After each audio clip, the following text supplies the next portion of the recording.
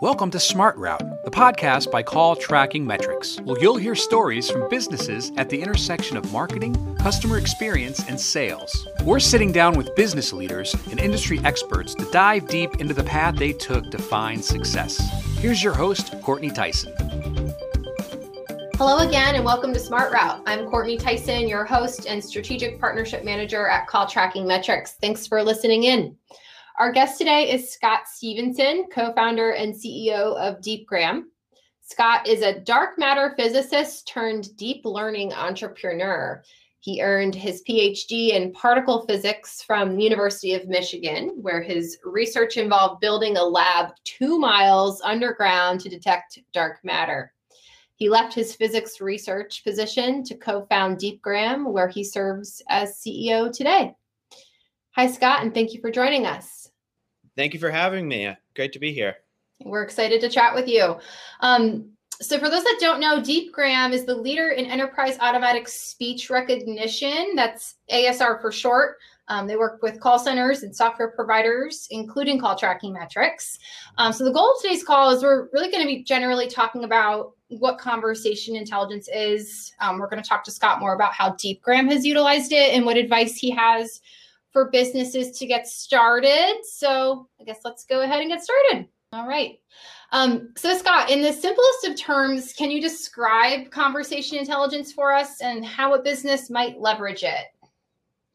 Sure. Yes. So there's a technical definition for it, but I mean maybe I'll save that and give you the general idea here. And it's really the best way to think about it is, what does a human do when they're in a conversation? And there's part of this might be the transcription of the words. In other words, hearing a word and knowing what the word is. There might be a timing component to it. When were these words said?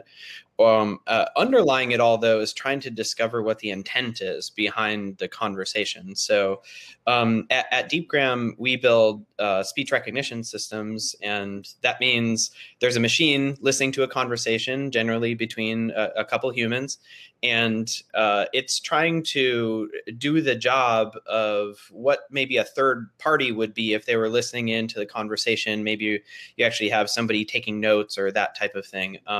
So it might be who is speaking when, what words were they saying, what was the intent behind the conversation, and what language are they speaking, are they excited or not, that type of thing. And this is really valuable information that essentially for all of the history of humanity has never been automated previously. It had to just be a human that listened to the conversation, and maybe they would score it or flag it as like negative or positive or something like that. But it was really expensive to go down that route. And so many companies never did, or maybe they did it on a small percentage of their audio. But now with AI and automation actually becoming efficient and with high efficacy, you're actually going to see over the next 10, 20 years that we're not just going to be talking to an IVR when you call in and they say, like, do you want to talk to sales or support? And it's like a one-word answer. You'll be saying an entire sentence and you'll actually be happy about it. You'll be instead of maybe right now you call in and it doesn't understand you all that well. They're probably still using an antiquated system when that happens. But over the next few years, you're going to start to encounter lots of wow moments when you're interacting with an automated system. So yeah, that's what conversational intelligence is all about. It's taking natural voice or text that people are speaking or typing and trying to understand the intent behind it. But it has a lot of pieces in it, like which language, what words, that type of thing. Sure. Yeah. And so I think that's really helpful for our clients at CTM and just our listeners in general, because I think a lot of times, we're being asked about conversational intelligence or maybe for it, but our clients or our listeners, like they don't really know that they're asking for it because they don't really understand what it is at its core. Because when you think about speech automation or speech recognition, really all that has been out there in the past is like the general transcriptions, right? So that's really helpful. Now, I'm sure you've drank your own champagne looking at, your own business. What are some of the best insights you've been able to glean from using conversational intelligence? Well, one of the first things we built at DeepGram, when we were still a really young company, we didn't have anybody answering the phones, and so we used a VoIP company to intercept phone calls that would come to our DeepGram phone number, and transcribe them and determine whether they were important or not. Is it like an employee verification coming in? That's probably pretty important. Is somebody getting a loan for their house and they need that, in order to, these things are pretty important. But if it's not an important call, then we don't need to go listen to the voicemail or call anybody back, that type of thing. So from the very, very early days of DeepGram, we were utilizing this for our own business. Now we don't get a ton of inflow into that contact point, but there are many customers that work with DeepGram that are they have a 10,000 seat call center, or even 100 or 10 person seat, and they're wondering what is happening all day. Are we missing out on opportunities? Are competitors being mentioned? Is there anybody that is way too excited in a negative way, or maybe you still would like to know if they're very excited in a positive way as well? And so anyway, yeah, there's a lot of use cases. It can be in meetings, it can be in phone calls, it could be in just a one-way short form like the voicemail, or it could be conversational between multiple people over half an hour or 2 hours. So yeah, we see a lot of uses. And so you talked a little bit about, how you used it kind of as a startup, right, versus maybe a large call center. So in terms of, thinking about the approach, obviously like differs between small businesses and enterprise. Like how would you scale gathering voice insights if, you're a small business versus, a large enterprise? Sure. Yeah. You always start the same way. So like, what's your biggest problem? And maybe don't, a lot of times that biggest problem is not necessarily a super complicated one either. So if you're, for instance, a call center that has a bunch of people calling in to reset their passwords at the end of the month, every month, because that's when your password resetting tends to happen, or their passwords tend to expire, then it's fairly predictable. It's a fairly easy conversation. They just need help doing it, etc. Maybe you could automate that, or maybe somebody's just calling in for the hours or something like that. You're going to start to see these sort of 80% use cases crop up all over the place, where you use automation to take care of the one or two or top three easy things that people are typically making calls about, and then the ones that take a little more creativity, a little deeper thought, etc. That's when you have your human agents come into the conversation. Okay. And so I think that's helpful, right? Because we work with a lot of clients that, are kind of across the board in terms of what size company, they are or they work for. Same goes for our listeners. And I think that too, our clients all use our software differently. I mean, we have clients using us for call center tools, others for marketing attribution. Some even use both. And, I've worked in a client-facing role at CTM for over 2 years. And, I can tell you, no matter how a client is using our software, they're breaking up conversation intelligence. It's just something they're asking us about often. I think the concept's just becoming more mainstream, right? And, it comes up too because I guess I think people don't really know how to use it yet, or even where to get started. And so that's another question I had for you too, was, how can a business get started with conversation intelligence? Are there tools available that are turnkey that they can use? Yep. Yeah. So there's an interesting story there, and I'll get to the an exact answer on the last question you had there. But I think people are becoming a lot more aware of the ability to use voice, conversational intelligence, and automation because they're seeing it more in the consumer world. So Alexa is big, Google Home is big, Apple has a home device as well, and not only are they big and do they have some hype behind them, they're actually starting to work pretty well, and in your consumer life, you can set a timer as you're cooking, and like it actually just works, and that type of thing. And maybe you catch your child cheating on their math homework by asking Alexa for the answer. And you're like, wait a minute, like there's something like 5-10 years ago, voice automation was a joke, but now there's something to this. It's actually working, right? And that definitely has raised awareness and popularity in the world, that consumer awareness. And now people are asking the question, okay, obviously there's something working here. How do I get it into my business? How do I utilize this in a high value situation?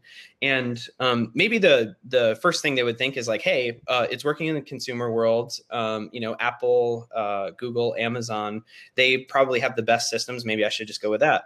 And it's a good place to start. It's a good first demo or something like that to get in place. But really, those systems are built for the consumer world. They're built for that command and control type thing. They're built to have a proprietary device that has multiple microphones and that type of thing. They're not really built for multi-party conversational, 10-minute conversation, 30-minute, 2-hour long type stuff. And they're also not priced for it either. So it gets really expensive. So one of the things you have to look at is okay, I would suggest is what if it works, right? What if it does actually do the thing that you'd like it to do? What's the budget for that type of thing, and what kind of personnel could you put on solving the problem? So what I mean is it going to take one engineer or a quarter of an engineer's time and everything is working, or is it going to take a dedicated team? Do you feel like it's going to take a year or two for you to switch out your underlying infrastructure in order to be able to absorb voice data? Because a lot of customers, their VoIP system, they may not even have a VoIP system. They might have literally a PBX system still in their basement, and they're working on switching to VoIP. Actually, COVID and the pandemic has sort of helped that out. Everybody's had to step on the gas on adopting VoIP, which is now, plus 20-year-old technology, but nevertheless, yeah. And so you start thinking of it from that standpoint. Is voice data valuable to you? If so, if you could pay 100 times less than a human to analyze that data, what kind of scale could you get out of it? These are pretty big questions, and push companies down the path of thinking more like a data-driven decision-making company, rather than sort of seat of the pants. So you say okay, I need to start getting raw data in so that I can turn that raw data into structured data, and then I can use that structured data in order to make decisions about my company. So specifically about voice, how you do this though is think about that number one problem. A lot of times I like to frame it as, if I could just whatever that is at the end, if I could just do this, then we would be able to build this other product and get this other category and whatever. And it's okay, come up with a few of those and then pick the easiest one that has still really good ROI. It doesn't have to be the best ROI, but really good ROI. And then make that an example, make that a win over the next 6 months or year. And then now you'll get your feet wet in this conversational world and know hey, this type of thing is probably going to pay off in this other thing.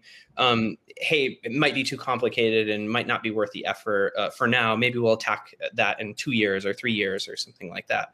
And yeah, so it's usually simple things that start with just, if we could just, then we would be able to, and if you put those sentences together for your business, then you just have to think, how do I get the best in class vendor to capture the data, to transform it into structured data after it's been captured, because it's in raw form when it's initially captured. Then you have to do some transducing. So basically a raw waveform, and then you turn it into words, timings, confidences, what language was spoken, that type of thing. Put it into your data warehouse, or just make it available to your data scientists and product people. And then after that fact, or after that part, you visualize it or build a product with it. And so, but make sure, you have your leadership conviction behind doing it, because there is no one weird trick that you can do in conversational intelligence right now that just solves all of your problems. You can, don't get me wrong, you can solve a lot of your problems with it, but it does take some thought about what to attack first, and what budget to put behind it and which people to put behind it. Yeah, sure. So what I'm hearing is that it's important that before getting started with implementing any sort of a solution, businesses really need to first establish needs around conversation intelligence, meaning they should really have some sort of an idea as to what data insights they're hoping to gain. Mm-hmm. They're going to be able to pull out that raw data, but what is it within that data that they're, hoping to see or hoping to gather more about? So yeah, and it could be as simple as like the marketing team would love to know when competitors are mentioned in our customer support calls. I was like, okay, that's keyword searching across a large amount of audio. Now, don't go too crazy with it. Just keep that as the scope, and then once that's a scope, build it, put it in place, and then see if that data that you get back from doing that one thing is very valuable. If it is, now you have a win, and you probably did it in a month or 2 or 3 or something like that, and it gives you more confidence to step on the gas in bigger projects. Sure. And that's really helpful for a lot of our existing customers who are looking how to leverage the tools that we partner with you for, the transcriptions, and then which allows us to then keyword spot. So that kind of gives them a really good framework to work off of. So thanks for that. I think, as I had said earlier, the concept of conversation intelligence, it's becoming more mainstream. And as, the idea grows and more businesses kind of grasp hold of it and want to run with it, what do you think the future holds for conversation intelligence and speech recognition software? I don't think it's an over-exaggeration to say that automation is going to bring along with it a change to the world that is very similar to electricity around 1900, or that was very similar to the internet around 1990s until present times. I think the next 20 years are going to be the age of intelligence, the age of automation. I think of it as the intelligence revolution, and we are just at the very beginning of it, and we are going to now be able to make machines that right now computers, although they may seem really smart on the outside, they're actually really dumb. They have to have really smart people write very specific code for them to work the way that they do. Artificial intelligence allows you to, in air quotes here, write code that doesn't have to be that smart. Another way to say it is that it's focused on the outcome rather than exactly how it's written. And so that allows you to build things that were impossible before. So speech recognition is one of those. Image recognition is another. Text translation and that type of thing is another, where once you relax the rules of having to have it be written by a human line by line, precisely, exactly, instead you can build a system that learns by example. That's how all of these areas have taken off: speech, translation, images, et cetera. And we're at the very beginning of that still. And so the future for us is, think about, look to Hollywood in a lot of ways, or, look to Black Mirror, or look to whatever. You could take a negative side, or you can take a positive angle on it. I think net overall, AI is going to bring a huge productivity increase to the world. And what we're going to see is that right now, many of the things that you have to have a human present in order to do, you're not going to have that anymore. And I think of it a lot like when you have one of your smart best friends around, and do you search on Google for your answer? Do you pick up your phone and type into it? Or do you turn to them and say, like, hey, do you know what this is or what that is? And like have a conversation with them. Over the next 10 years, that's going to become real, but with a machine now. And they don't sleep, they don't get cranky, they don't have to eat, they don't whine, they don't do any of those things. They're going to be available whenever you need them. And that's going to affect businesses in a big way. And that's going to affect also just consumers in their personal life in a big way as well, just freeing up time and bringing more productivity to everybody. Sure. Yeah. I look forward to the day where, I can call a Verizon or, my electricity company and just make that phone call a 5-minute interaction as opposed to 20 minutes as I'm, Exactly. trying to explain what I need to a robot. Yeah, exactly. Right now, it might be kind of rocky. It's rocky whether it's a human or it's a machine right now. But in the next 10 years, you'll call and be happy about the outcome. I think every once in a while, it's kind of funny now. Maybe I interact with a bank or with whatever is happening, but every once in a while I'll get a little like, wow, that was actually easy. And it's less than 5 minutes and I solved my problem. Now that's not the normal case, right? Normally it's, 45 minutes, an hour and a half, et cetera, explaining yourself multiple times, et cetera. But, these companies are getting better. Part of it is because of the automation under the hood, and it's just going to keep getting better and better over time. And it's going to allow them to hire a workforce also that is more that is more highly trained, that is more specific in their role. And so you'll get routed to the right person rather than a catch-all type person. And so that's just so if you do have to interact with a person, it'll be the right person rather than just, essentially a random person.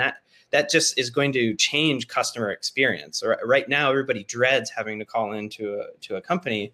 Over the next couple of years, it'll still be rocky a little bit, but the ones that are most competitive and best at attacking this area are going to win on the customer experience side, and then they'll win overall as a company as well. Sure. Yeah, I think it's interesting too. If we think like pre-COVID, everyone was kind of weary of like the phone call and what was going to happen to it, right? Being able to now text and chat and send email to companies to get an answer. But I think through COVID, what everyone realized was like, wow, phone calls are still king. Everyone still wants to jump on a call to get something done. Absolutely. And if we can make those interactions more efficient, well, phone calls really aren't going anywhere. So I think that's good for both of us, right?